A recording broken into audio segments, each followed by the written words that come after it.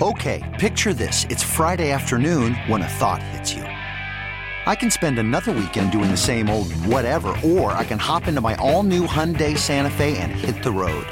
With available H-Track all-wheel drive and 3-row seating, my whole family can head deep into the wild. Conquer the weekend in the all-new Hyundai Santa Fe. Visit HyundaiUSA.com or call 562-314-4603 for more details. Hyundai, there's joy in every journey. When we started the KC Bobcast, we wanted to focus on people who do amazing things for the city of Kansas City. And one of those people who's been doing amazing things for years for Kansas City has been Bob Kendrick, the president of the Negro Leagues Museum. Without Bob Kendrick, this museum would not be the national superstar museum that it is. And really, Bob Kendrick is one of those people that puts Kansas City in a great light no matter where he goes, no matter who he talks to. And he couldn't have done it without Buck O'Neil. Here's my conversation with Bob Kendrick.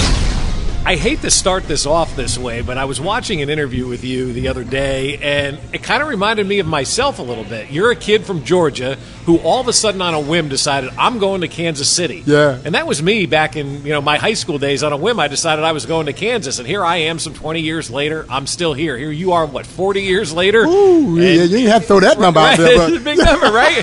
and here you are some 40 years later, Almost 40 years and later. You're still here. This town has a stranglehold on people, doesn't it? You do. It's a great town, and I say that with no disrespect because it's obviously a metropolitan city, but it doesn't feel like a city. You don't feel so confined and so congested like you do in some of the larger cities. And Kansas City has everything that you would want from a major metropolitan area without some of the things that you don't want from a major metropolitan area. And so when I left Georgia in 1980 to come out to Park College at that time, now Park University, I went sight unseen, and I ended up staying, and I've been here ever since, and quite frankly, I've yet to look back. You always sometimes wonder what would have happened had I done this, but this is without question the best move that I could have made, and so Kansas City has been home now longer than Georgia.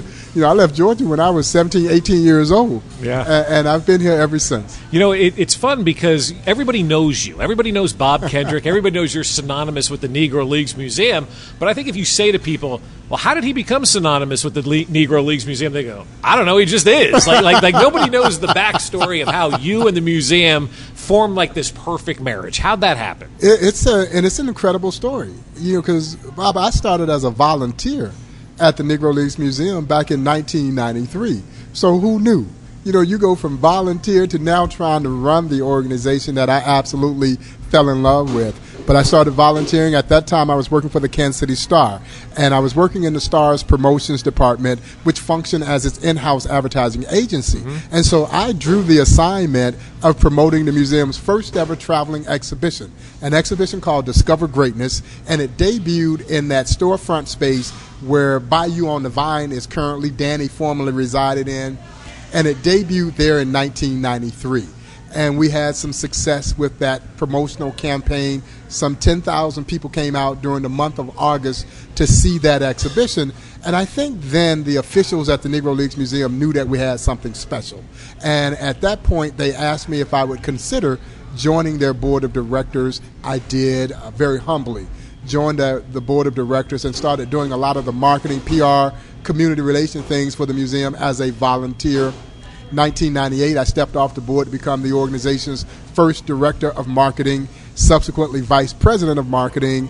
I left for about 13 months and then came back in 2011 to serve as president of this organization. It has been a labor of love. I fell in love with the athletes. I fell in love with the story. I fell in love with Buck O'Neil. And so once you met Buck, I tell people all the time, once you were bitten by the Buck bug, you just wanted to be on Buck's team. And so I just became almost engrossed in this story, but it wasn't something that you wanted to keep to yourself. Sure. No, you wanted everybody else to know, and you wanted them to love this as much as you had loved it, and particularly because I was a baseball fan. I felt like I was a fan, and here was this entire chapter of baseball and American history that I didn't know anything about. Now, yeah, I knew Satchel Paige, Cool Papa Bell, Josh Gibson.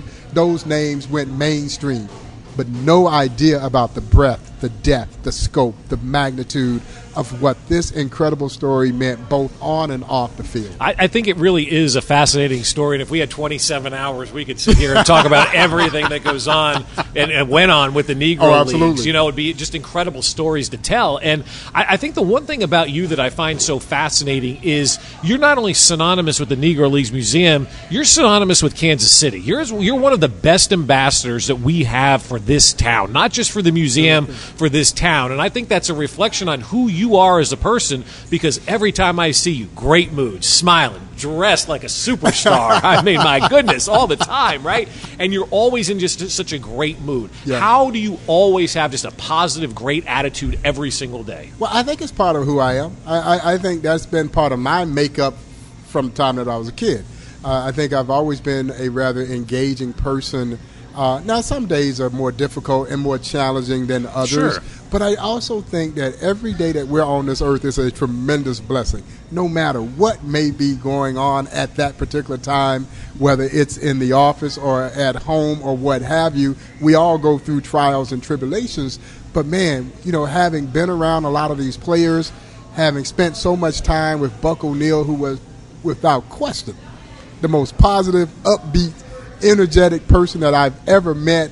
Buck would walk into the building, Bob, and you know, I'm dragging. I'm ready to get on the elevator, and here come Buck bopping into the building, running up the stairs. I'm like, damn, I can't get on the elevator now. I got to go up the stairs with Buck. You know, and so that also, I think, added to it. And I think when you're around people like that, your outlook maybe not necessarily changes, but it expands, so you appreciate every single day and every single person that you meet for what they are and the new experiences that they may bring into your life. And I think I've just adopted that mindset, and it certainly helps. You've kind of become an extension of Buck. I mean, he's been gone for a decade now, but every time I look at you and think about you, the first thing you think of is Buck O'Neil and how synonymous you two guys were together.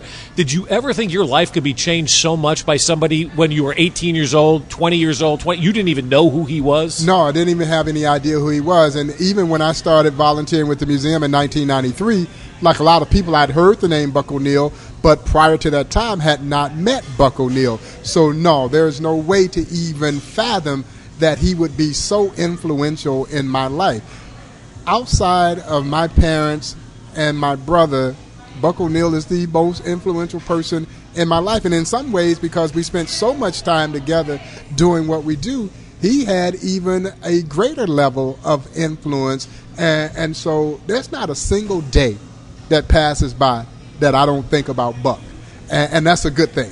That's a good thing. And it motivates me. It motivates our team at the Negro Leagues Museum to make sure that we can build and sustain the absolute best museum that we can to not only perpetuate his legacy, but the legacy of all those legendary athletes who were part of this amazing story. How did that relationship with you and Buck O'Neil start?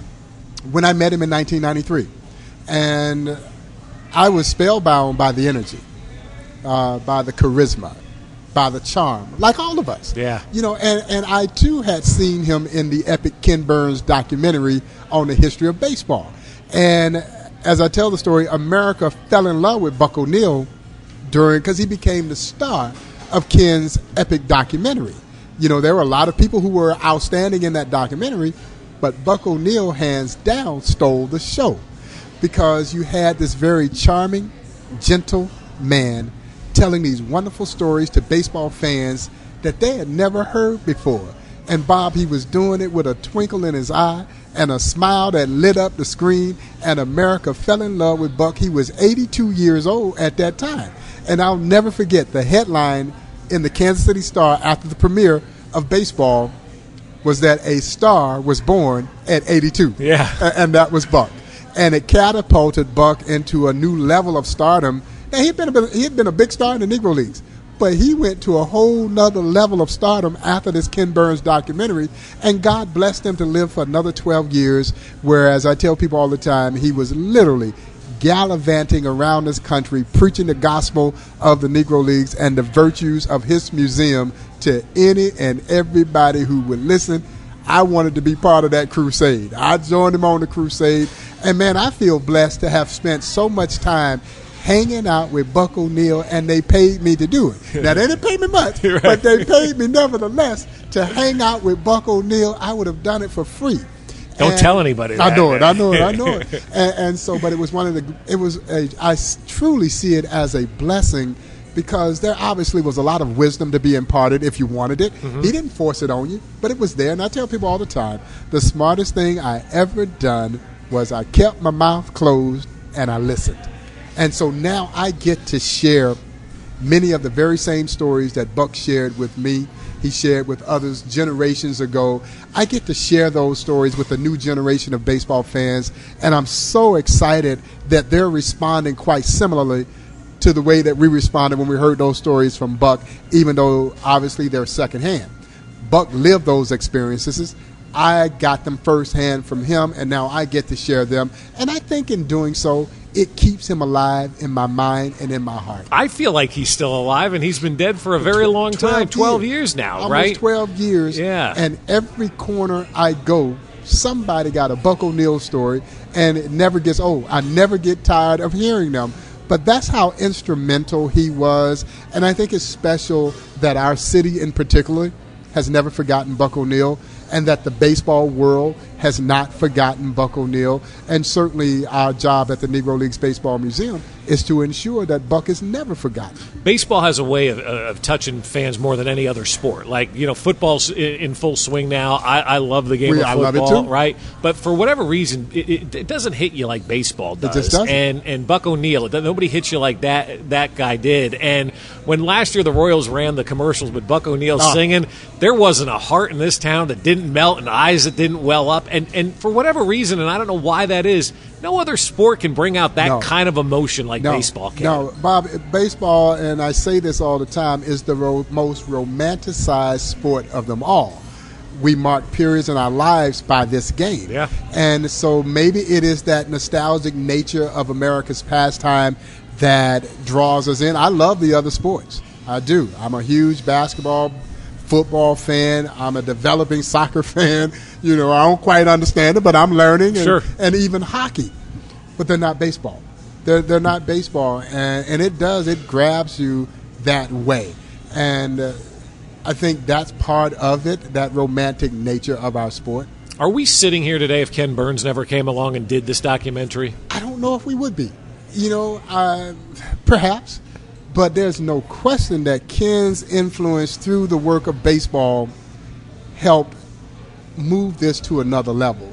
And if you recall, the documentary was released right around the time that baseball went on strike. Yeah, that's right. Yeah.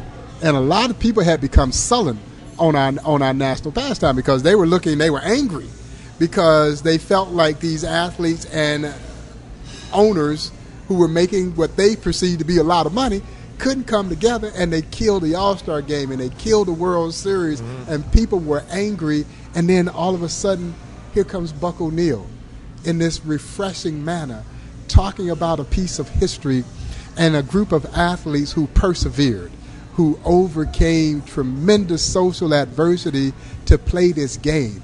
And all of a sudden, it elevated in the minds and consciousness of people worldwide how special the Negro Leagues were. And so it almost happened at a perfect time for the Negro Leagues and the Negro Leagues Baseball Museum. And then there was Buck telling people that, no, baseball going to be all right. Yeah, you can't kill baseball.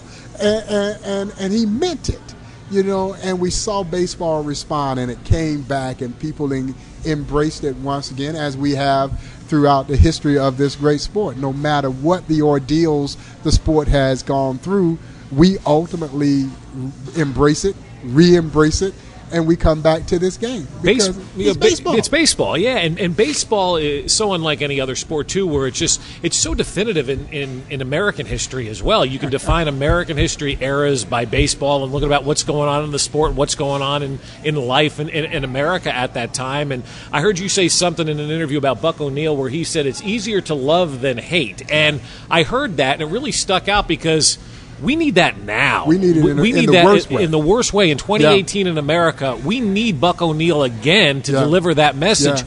who's going to do that? Who's going to deliver that message? Because whenever Buck said that, I don't know what year Buck said that in or when you were quoting him from that, but I went, man, that rings true today. It is easier to love than to hate, and we need to have more of that going on in America right now. How do we get that? And I think that's why the Negro Leagues Museum is so important, Bob. I really do, because when you come in there, even though the context is American segregation, horrible chapter in this country's history, but the real story is what occurred out of segregation. And the fact that these athletes who endured tremendous social adversity harbored no bitterness or ill will toward those who may have perpetrated, these acts against them.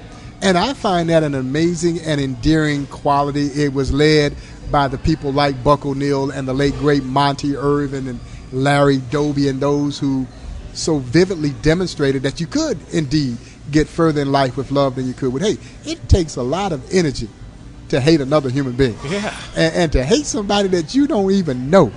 Yeah, that takes a lot. As Buck would say, hate kills you on the inside. Yeah, and I think that's why those athletes live such long, fulfilled lives, because they would never allow their hearts to be hardened with hate. And I think that is a message that we need to get out in as broad a fashion as we possibly can.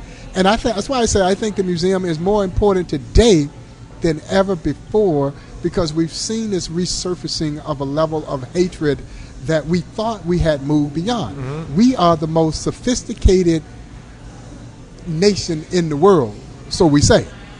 And yet we are moving backwards when we start to look at some of these things from a social standpoint.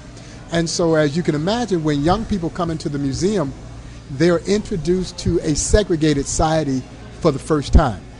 And to a child, they summarize segregation quite simply: that was dumb. Sure. And they're right. It was dumb. And there's so much that we can learn from our children. And we know that hate is a learned behavior. We are not born into this world hating anyone. And I think Buck understood that. And I used to ask him about where that came from. Where does that innateness in you come from? And he said, my daddy told me, treat every man the way you want to be treated. The golden rule. And Bob, we all know the golden rule, but we don't all live the golden rule. And somehow or another, Buck O'Neil found it within him to take something that his father had said when he was a boy, and he carried that with him, and then that became a part of who he was. The last 2 years, not just in America, but in sports, have become very controversial for a lot of people, with obviously with Colin Kaepernick and the way that the whole situation has gone down with him. What would Buck O'Neil be saying today if he was still alive? Well, I think he saw these things play out over the course of his lifetime. So he saw Jesse Owens. He saw Joe Louis. Yeah. He knew of the Jack Johnson story. He saw Tommy Smith at the Olympics, a simple raised fist, and so honestly, I think he would be proud of the stance that Colin Kaepernick took, because again, he saw Curt Flood. He saw Muhammad Ali, at that time Cassius Clay, and he saw how vilified they became. He saw Jackie Robinson. Yeah. And so social movements in sports has always been prevalent. This is nothing new. And in my belief, the narrative was shifted away from what it was intended to be. Exactly. And that's the main issue with everything that's going on is nobody's focusing on the real narrative here. Yeah. Yeah. And the stance that Colin took was about the fact that innocent kids were losing their lives at the hands of police officers, and there was nothing being done about this. And whether you believe right or wrong, you almost have to applaud the stance, because I tell people all the time, when you walk in your conviction, more times than not, you're going to walk alone. In this case, it means that that person who makes that stance is likely going to lose everything. Yeah. And because they took that stance. And now, again, that remains to be seen whether that is the case with Colin. Certainly the case with the new Nike ad that has been being introduced. here. And so, but I do think that Buck, having seen these things transpire over his lifetime, I think he would have applauded Colin for what Colin's stance is. Now, I used to ask them about the national anthem. I used to say, Buck, did you all play the national anthem at Negro League games? And he'd look at me like I was crazy. Like, man, why did you ask me that? Of course we did, because I wanted to know why. Because the anthem represents what this country is supposed to be about.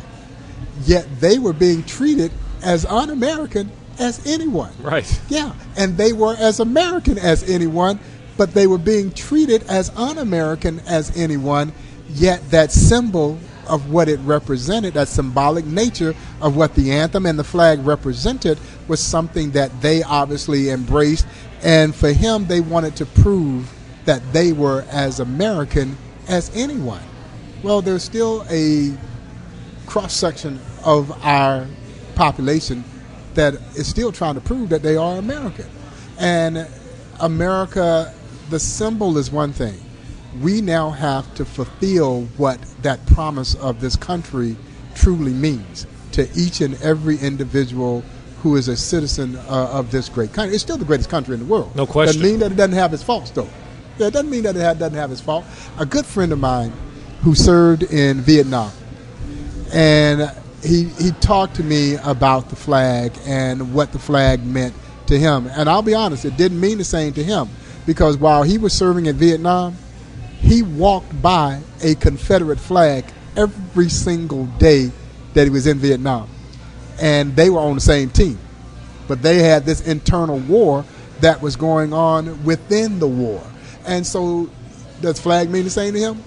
Probably not. And I can understand that. So I think we are sometimes too quick to shift the narrative. And this, in my opinion, the narrative has been totally shifted away from what it was. Never anti-military. It was never anti-flag. Right. It was never anti-anthem. It was about trying to call an attention and needed attention to some things that were happening, some social ills that were still occurring in this country that had been occurring 70 years ago. 80 years ago. We have talked about this for over 2 years now, and I don't understand why people still don't have a grasp of why this started and what the genesis of this was. And here we are 2 years later. I must have talked about it 1,000 times. You probably talked about it 1,000 times. Everybody's talked about it, but yet there's still folks out there who don't seem to understand this has nothing to do with the military or the flag. It has to do with having justice for all, which is part of our Pledge of Allegiance and things like that. Like that's part of what America is, justice for all. And clearly in this country we still don't have justice for all, and we're saying everybody should have the same rights and the same justice. And there are people who are struggling, I think, to understand and to grasp that message. No, I think you're absolutely right. And so, for whatever reason, again, this narrative was shifted away, and obviously in many realms he's become vilified. But Muhammad Ali was vilified. Muhammad Ali was vilified for not going to Vietnam. Mm-hmm. And people they hated Ali. Well, what happens? History inevitably always sides with the athlete. It always does. Mm-hmm. And then Muhammad Ali becomes one of the most revered, perhaps the most revered athlete of all time. Jackie Robinson said the exact same thing that Colin had said, and Jackie Robinson is perhaps the most important individual in American history. What he did in breaking baseball's color barrier and how that changed our society so greatly. So there are always these examples of others who have done similar kinds of acts. And as I said, by the time the final chapter is written, history always sides with the athletes. Now, again, during that process, Muhammad Ali lost a lot. Yeah. Yeah, he lost a lot. He was heavyweight champion of the world at that time. He lost some prime years of his career. Tommy Smith and those guys, when they came back from the Mexico Olympics, they couldn't get a job. But you go back, Joe Louis, who had been the heavyweight champion of the world, the most prestigious title in sports at that time, go over and fight in the face of communism He's revered, but comes back home, he's still second-class citizen. Jesse Owens, the exact same thing. Couldn't get a job when he got back. So you and the same for many Vietnam vets who went over, regardless of color of skin, right? Absolutely. Went over they and fought, when they right? Came and back. they came back here, and boy, they came back to an angry mob almost. Yes. And so we need to take those kinds of things into account before we jump to conclusion about anything. And me, I'm always one that wants to process information, and just because you and I may not share the same opinion on something, that doesn't make me an enemy. I don't mind people having alternative opinions, but when you're so locked into I'm right that you can't see another person's view, then there's a problem there. Good thing Branch Rickey didn't feel that way back in the 1940s. We don't get Jackie Robinson, right? Yeah, we don't get Jackie Robinson because he knew that the other owners, he was going to be ostracized. He knew this, and yet, with the help of the commissioner, they knew that they could make this thing work. But his position was always going to be the other owners were not going to like him for this move that he was about to make. Although eventually what happens? The other owners follow suit. Sure. Like, okay, he done got one. I'm going out and get me one too. We'll get back to our conversation with Bob Kendrick, the president of the Negro Leagues Museum, in a moment. But first, I want to tell you about Red Door Grill. And the thing that I love most about Red Door Grill is that there's something for everyone. No matter what your tastes are, you're going to find it at Red Door Grill. If you're like me and you love salmon and you love salad, the salmon salad is the best in Kansas City. If you're a fried chicken fan, oh my, you're going to get the best fried chicken in the world every single Thursday. It's fried chicken that George Brett and Warren Moon rave about every single day. And, of course, $5 Burger Monday is the perfect way to kick off a week. For just $5, you can get a half-pound flame-grilled burger to your perfection every Monday at Red Door Grill. And I personally love the weekend brunch. Every Saturday and Sunday, you can get the vegetable frittata, the Kentucky hot brown, even the chicken and waffles that my kids absolutely love. And parents, weekdays 4 until 7, happy hour every single day, Monday through Friday. So get into one of the 3 Red Door Grill locations in Overland Park, Leawood, and Brookside, and we'll see you at Red Door tonight. But it seems like today, where we should be more open to everything, and maybe because it's just the era in which we live, and we weren't alive in the 40s, and we don't know we don't know what was really going on. But it seems like now, I don't know, that some of us still have the open-mindedness that we need to have to be living in 2018. It makes you wonder. It makes you wonder where all this hate, whether it was just festering and it was like a closed wound, and once it was open, it started to pour out. If people feel empowered now to express it in ways in which perhaps they hadn't, it was sitting kind of dormant. It does make you wonder. But again, it makes you wonder, why do you hate somebody? Where does this come from? Because again, we're not born into this world hating anyone. Right. Yeah. It just takes too much energy to hate. It Way really too does. much. Way too much energy. When people come down to the Negro Leagues Museum, what's the number one lesson you want them to take away? The number one thing when they walk out of there, they can say, I learned this. Well, I think for me, it's almost a given that they're going to meet some of the greatest baseball players to ever play this game. But Bob, by the time you walk away from that experience, I believe you walk away with a greater and deeper appreciation for just how great this country really is. Yeah, because I think of it more as a history museum than a baseball museum. Absolutely. Because the story of the Negro Leagues embodies everything that's great about this country. This story is about pride. It's about passion. It is about perseverance. It is about the refusal to accept the notion that you're unfit to do anything. So I'll show you. Yeah, you won't let me play with you. I'll just create a league of my own. Yeah. Well, that is the American way. And so even though America tried to prevent them from sharing in the joys of her so-called national pastime, it was the American spirit that allowed them to persevere and prevail. So there's no question that once you leave the Negro Leagues Museum, you leave cheering the power of the human spirit to persevere and prevail. That's the biggest thing I think people draw from this story. I think if you're having a bad day, and we all do have those bad days, Go down to the Negro Leagues Museum, take a tour, walk through, talk to you, and you feel better. You just feel better walking out of there like, man, I just experienced something pretty darn awesome in my own town. I feel better than I did when I walked in there. Not many places have that kind of effect, you know? And not many civil rights stories have that kind of effect. You leave a little bit beat up sometimes when you go, because you see the dogs released on people and the water hoses sprayed on them just because they were, marching or fighting for justice. And we're still fighting for that. But when you come to the Negro Leagues Museum, it's so triumphant.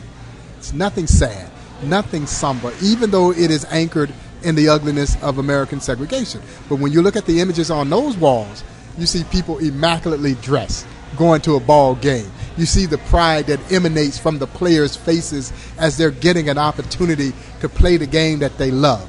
And they knew they were good at it. And they wanted the world to know just how good they were at this sport.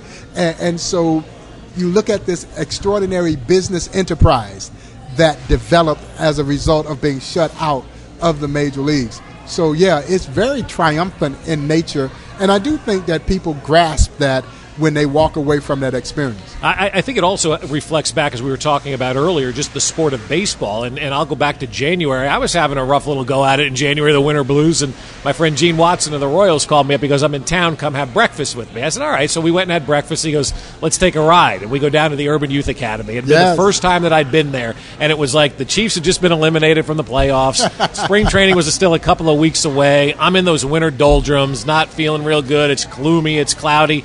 And I walk into that Urban Youth Academy, and boom, my mindset changed. And I don't know if it was the thought of spring, the thought of baseball, but whatever it was, it made me just ultimately feel better. And if it can have that kind of effect on me just for one gloomy day in January, just think about what the Urban Youth Academy now, what your museum, what the sport of baseball can do for so many different people. And, Bob, I think we experienced it in 14 and 15 with how many people used the Royals during that run to make their life better. Oh, yeah, and it brought people together in ways in which no other sport does. Right. And baseball has historically done that. There's no question. As I tell people all the time, when Jackie breaks the color barrier, that jettisoned the beginning of the civil rights movement in our country. And baseball became part of that healing, had that healing impact, that healing effect. And all of a sudden, people of all colors started to come together. And the beautiful thing about when Jackie breaks the color barrier, you saw white kids saying, I'm Jackie Robinson. Because they didn't care what color Jackie Robinson was. They saw a great baseball player. And that's the effect that baseball still has. Mm-hmm. When we won the World Series in 2015, the 800,000 plus people were of all beautiful shades of color. And they were there celebrating our Kansas City Royals. I still don't know where they all came from. I know, right? Yeah, I have no idea where they all came from. But it was a beautiful scene to see. And that's the impact and the power that baseball has. Yeah. Urban Youth Academy, I think, is going to have a big impact not only on you guys but on Kansas City in general. Yeah, already has. What does that mean right now, and what do you expect it to mean over the next, say, 10 years or so for Kansas City? Well, I think actually lost inside, again, the romantic nature of creating this facility that is going to give kids, and particularly urban kids, an opportunity to play our sport is the fact that this is a $21 million economic development project that is built right in the heart of the urban core. And so what it has done, it has created this nexus, this what I like to refer to as this cultural campus that we have at 18th and Vine. So you have this beautiful baseball facility that has also created these other community offshoots, basketball court, playground, track, tennis courts that have been developed so that the community can be fully engaged. You have a Negro Leagues Baseball Museum. You have an American Jazz Museum. You have the Black Archives of Mid-America. You have the Alvin Ailey Dance Troupe. You have an impending cultural center that's being built by the Zhao brothers. You've got the redevelopment of the Paseo YMCA to create the Buck O'Neill Education and Research Center. You've got the Mutual Musicians Foundation, all within a 2-3 block radius. Wow. Bob, there's not another city in the country that has that dearth or that degree of cultural institutions in one centralized location. Only Kansas City. Kansas City should be proud of the culture that it has right there in its context, and it all happens at historic 18th and Vine, the most authentic historical experience in Kansas City. The things that we hang our hat on, barbecue and jazz, they all originated from 18th and Vine. So, yeah, we're excited about the future, the potential. I tell people all the time, I think the district is poised for a renaissance. The Urban Youth Academy is right there in the center of what this renaissance is going to be. But I take great pride that the Negro Leagues Museum started this. Yeah. We anchored there when there was nothing else there. And we anchored there with the mindset that we could not only build this museum that would preserve this precious piece of baseball and Americana, but we could have an influence, a profound influence in helping revitalize what had once upon a time been a very proud and prominent African American community. And in doing so, do exactly what Negro Leagues baseball had done for African American communities across this country. Wherever you had successful black baseball, you had thriving black economies. And here's a little old Negro Leagues Museum back in 1990 saying we can be that catalyst. It was a daunting task just to try to preserve the history of the Negro Leagues, no less try to shoulder the economic development of an entire community. But Buck was steadfast, and he was passionate about the belief that we will anchor there, and in doing so, we will resurrect historic 18th and Vine. And while it has taken maybe a little longer than we had all hoped, it would happen from a commercial standpoint. Right. We've seen that spark. We've seen people living there at historic 18th and Vine, and now the other aspects of this are certainly in tow. They're coming forward now. What is your all-time favorite story to tell people? Oh, man, there are so many. But I think for me, and it was one of the most disappointing, but also one of the most inspirational days, both for me personally and professionally, and that's the day that Buck O'Neil didn't get voted into the National Baseball Hall of Fame. I will never forget that day. You know, the disappointment that we all shared. You know what? It actually moved beyond disappointment. We were angry. Yeah. Yeah, we were angry. The baseball world were angry. And yet here was Buck standing up at the podium telling everybody it's okay. Yeah, instead of us consoling him, he's consoling us. And it was one of the most amazing displays of strength of character that I had ever witnessed. And then I watched him push aside his disappointment, because I think a lot of people thought he wasn't disappointed. But of course he was. The Hall of Fame represents the pinnacle for any athlete. And Bob, there's no question that Buck knew he was sick at that time, and that this was going to be his swan song. But more importantly, it was going to be the thing that would propel his museum into perpetuity. He wanted that Hall of Fame induction as much for the museum, even more so than he wanted it for himself. But he wouldn't let his heart be so hardened and with hatred and disappointment that he couldn't be joyously happy for the 17 who had gotten their place in the National Baseball Hall of Fame. And as you would remember, he goes to Cooperstown, deliver this incredible speech on behalf of 17 dead folks who did not have a voice. He was their voice. And I still say it was one of the most selfless acts in American sports history. A little over 2 months later, old Buck passed away himself at age 94, a month shy of his 95th birthday. That story will probably stay with me as long as my mother would say, that I'm in my natural mind, you know, for everything that it represented. And I think his star rose that much more by the way he handled that disappointment. And it might have been his finest moment. Yeah, how he handled defeat. Yeah, it was an amazing thing to witness. And it's led to really good things for you. Yes, you formed the partnership absolutely. with Major League Baseball. Obviously, the Royals taking an interest with the Urban Youth Academy being down there. But that partnership you guys announced last year with MLB and the MLBPA for the $1 million grant, I mean, that has to be one of the most accomplished moments of your life to be able to do that. Because it was such a long time in the making, and you couldn't help but wonder, you know, what Buck would have thought about this, or the fact that you knew he was smiling down on us to see the baseball industry, both from the players' side as well as from the owner's side, come together and say that this history is important. We're not only going to look at you as a charitable organization, which you are, a great charity, but we're going to look at you as a partner, because we think that this story can be impactful in helping draw people to our sport. And that was really important to us, and the fact that the commissioner and Tony Clark, the head of the Players Association, not only understood that, but they embraced that. Mm-hmm. And so as important as the $1 million was that they donated, it was just as important that the two leaders of our industry were both present for the announcement of this partnership. You had the commissioner of Major League Baseball and the head of the Players Association sitting at the Negro Leagues Baseball Museum, along with Dave Winfield, the Glass family, and others who came out to support this historic announcement. And so the baseball world was so excited about this. They had been waiting as well. They wanted to see baseball embrace the Negro Leagues Museum, and that doesn't mean that baseball had not been supportive of the Negro Leagues Museum, because it had. They had supported events, various events and things, but this signaled, I think, a new direction, and people were so excited about this.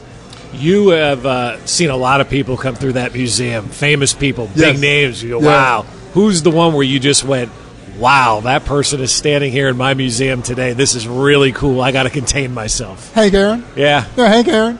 Yeah, we've been very fortunate. We've had two American presidents, in former President Bill Clinton, former President George W. Bush, Vice President Al Gore, General Colin Powell, a plethora of great athletes and entertainers. Two sitting presidents came in? Absolutely. Who'd you have? President George W. Bush, President Bill Clinton. As sitting presidents came in. Presidents. Yeah. And so, yeah, we've had... Has Obama been down there?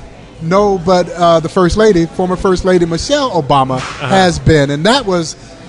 she's so splendid, isn't she? Oh, my gosh. It was incredible. Yeah. But I say all the time, with no disrespect to any of them, none of them are Hank Aaron when it comes to me. Hank Aaron was my childhood idol, my all-time favorite baseball player, and he is the only person that I have ever been starstruck and still starstruck. We've spent many occasions together since his first visit in 1999.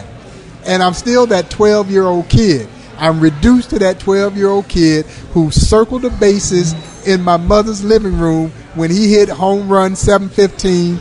The old couch was first base. The TV was second base. The other little couch was third base. And whole recliner was home plate. And I'm touching them all with my idol, Henry Aaron, when that historic night at old Fulton County Stadium. I'm a kid in Georgia. And so... yeah, that's the only person I've ever been starstruck around, and I'm still starstruck whenever I'm in the presence of the great Henry Aaron. See, for me, it was Don Mattingly. Growing up as a left-handed kid outside of New York City, watching Don Mattingly in the 80s, that was my guy. That was my idol. And I remember one time at spring training, it was him and George Brett standing there, and they called me over, and I'm like, oh, my God. Whoa. Well, that's what do I do, right? For me. Even as an adult, you still feel that about your favorite baseball player. Question. Why is that? No question. Well, because it's baseball. And baseball reduces you to a kid. It does, hands down. People remember their first baseball game. You rarely hear people talk about their first football or basketball game. It's true. But you always remember the first time you went to a baseball game. And so 1999... I draw the assignment. Baseball is celebrating 25 years of Henry Aaron's breaking of Ruth's record.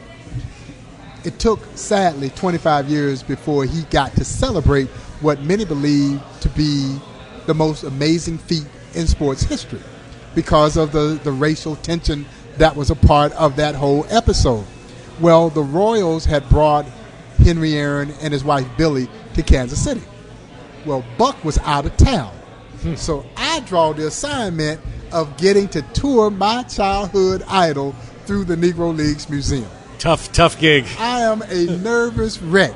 I'm laying out everything at home. Everything got to be perfect. My wife is looking at me like, man, what is wrong with you? I said, you don't understand. This is Hank Aaron. And so we get to the museum, and there's a throng of media that's going to follow us as I'm going to lead this tour of the museum.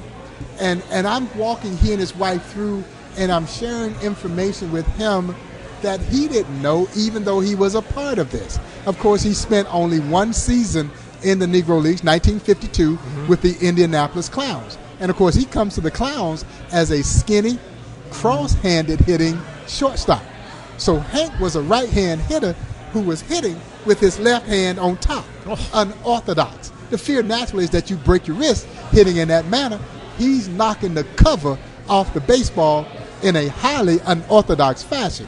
When he gets to the Clowns, they put the right hand on top, and the rest, as they say, is history. He was shortly after discovered by the Boston Braves, who became the Milwaukee Braves, who, of course, would become the Atlanta Braves. So I'm taking him through, and we're sharing. We get to this wonderful photograph of him standing at the train station in Mobile, Alabama, leaving home for the first time. All he has is this duffel bag. And he told me, he says, I may have had 2 changes of clothes in that bag, $1.50 in my pocket, and a ham sandwich that my mama had made me, going to go chase that dream, not knowing whether he was leaving home to go play with kids his own age or with grown men. Well, as it turns out, he was going to play with grown men. And so we take the tour, and we leave, and we go over to the Gym Theater. And at that time, we had both Jason Whitlock and Joe Posnanski, who was both national sports columnists for the Kansas City Star. They host a public discussion with Henry Aaron, and the Gym Theater is filled to the rafters. It was electrifying. And then after that, I take Mr. Aaron and his wife Billy up to an upstairs conference room, and the 3 of us are eating Gates barbecue ribs. I tell people all the time, it just doesn't get any better than that. The greatest day in my baseball life was touring Hank Aaron through the museum and then sharing a platter of Gates barbecue ribs. And every time he and his wife see me, they still ask me, do you have any ribs? Did you bring any ribs with you? That was as special for me as it gets. You know, and the impact that he had on you still to this day. How old are you now? I'm 56. You're 56 years old. So you had that impression when you were 7, 8 years old, maybe 5, when he became your favorite player. It's now very apparent, I think, to everybody why it was significant that the Royals won when they won and did what they did, because my kids were like your age when the Royals became world champions, and they'll always have Hosmer, they'll always have Duffy, they'll always have Salvi, they'll always have Moose, and those will always be their Hank Aaron's, and for however long they live and however long they watch, they'll always remember those guys first. And that was memorable for me as well, both in 14 and 15, because I got to share that experience with my kids. Yeah. Because my kids were very young when the Royals won it in 85. They don't even really remember them winning in 85. And so really it was the first time in their lifetime that they saw this championship quality team, baseball team. And that was really meaningful for me to get that opportunity to share that World Series experience with them and going to a game. And both of them got to go to World Series games in both 14 and 15, and they'll remember that the rest of their lives. What's next for the Negro Leagues Museum? What's on the agenda? What's the future hold? Oh, man, well, you know, there's some big plans as we get prepared for 2020, which will mark the 100th anniversary of the founding of the Negro Leagues in Kansas City. And so we're already starting to put the blueprint together for what we think will be a tremendous national celebration. You know, every not-for-profit organization is always looking for an anniversary they can hang their hat on. We'll create an anniversary in a heartbeat, but this was legit. 100 years of the founding of the Negro Leagues is as significant occurrence as any in the echelon of American history because of what it meant, again, not just on the playing field, by creating this opportunity for both black and Hispanic baseball players to showcase their world-class baseball skills, but what it would ultimately mean in the social advancement of our country. And so that commemorative celebration, we hope, will be an opportunity to raise significant resources for the museum, build a national platform to celebrate the history of the heritage of our sport, but also showcase Kansas City as the birthplace where it all began. Yeah, you can't tell this story without including Kansas City because this is where it all began. That's where Rube Foster stood on those steps and proclaimed, "We are the ship, all else the sea." It was his declaration of independence as he served credence to Major League Baseball that a new player had arrived on the scene to be reckoned with. And it all starts there at the old Paseo YMCA, right around the corner from the Negro Leagues Baseball Museum, the future home of the Buck O'Neil Education and Research Center. So 2020 is going to be a significant year for us, and so we're starting the planning process now because this is going to be, I think, a tremendous celebration. Well, it's so significant. It's the last 4 digits of your phone number too, so you can't say you're creating an anniversary when this is a real one, right? It is very real. Buck O'Neil passed it on to you. Who Yeah. are you passing it on to? Well, I think as to be a effective leader of this organization, secession is a big part of that. So the process of starting to try and identify who will succeed is part of what I will need to do as part of this job. And, it's never easy to look at your own subsequent, demise or removal from. Hey, you're eventually going to want to go sit on the beach too. Oh, absolutely. Find a golf course and try to hit the golf ball and do those kinds of things. So, but you have to do that. And so part of my job is to try and identify the person who will follow me. Now, my board may subsequently see it differently, but I would not be doing my job if I didn't at least have someone that I believe should be the person that succeeds me. And so that's all part of the next phase of growth for the Negro Leagues Museum. Will they be as well dressed as you? Yeah, I hope so. But more importantly, I hope that they become as passionate about this subject and about this history as I am. That's what you hope you see.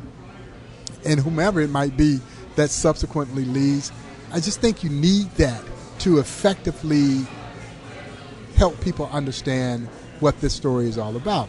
Now, what they won't have is the luxury that I had to get to know and meet so many extraordinary Negro League players. I got to know Monty Irvin. I knew Buck O'Neil and knew him quite well. He was one of my best friends. I got to meet so many of these legendary athletes to hear their stories firsthand.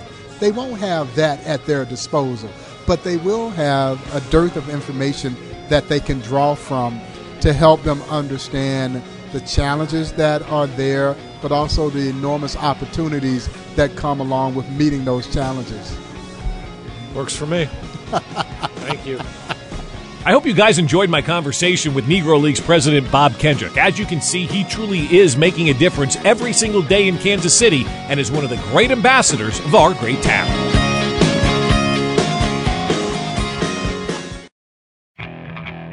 Okay, picture this. It's Friday afternoon when a thought hits you. I can waste another weekend doing the same old whatever, or I can conquer it. I can hop into my all-new Hyundai Santa Fe and hit the road. Any road. The steeper, the better. Because my all-new Santa Fe is available with H-Track all-wheel drive, so I can hit the trail without a worry in the world. Heck, with 3 rows and best-in-class rear cargo space, I can pack the whole family in with all our gear. We've got available dual wireless charging for our phones, so we'll never lose touch with civilization, and we won't lose touch with the primordial power of Mother Earth. So which is it? Waste the weekend or do something a little more epic? And conquer it in the all-new Hyundai Santa Fe. Visit HyundaiUSA.com or call 562-314-4603 for more details. Hyundai, there's joy in every journey.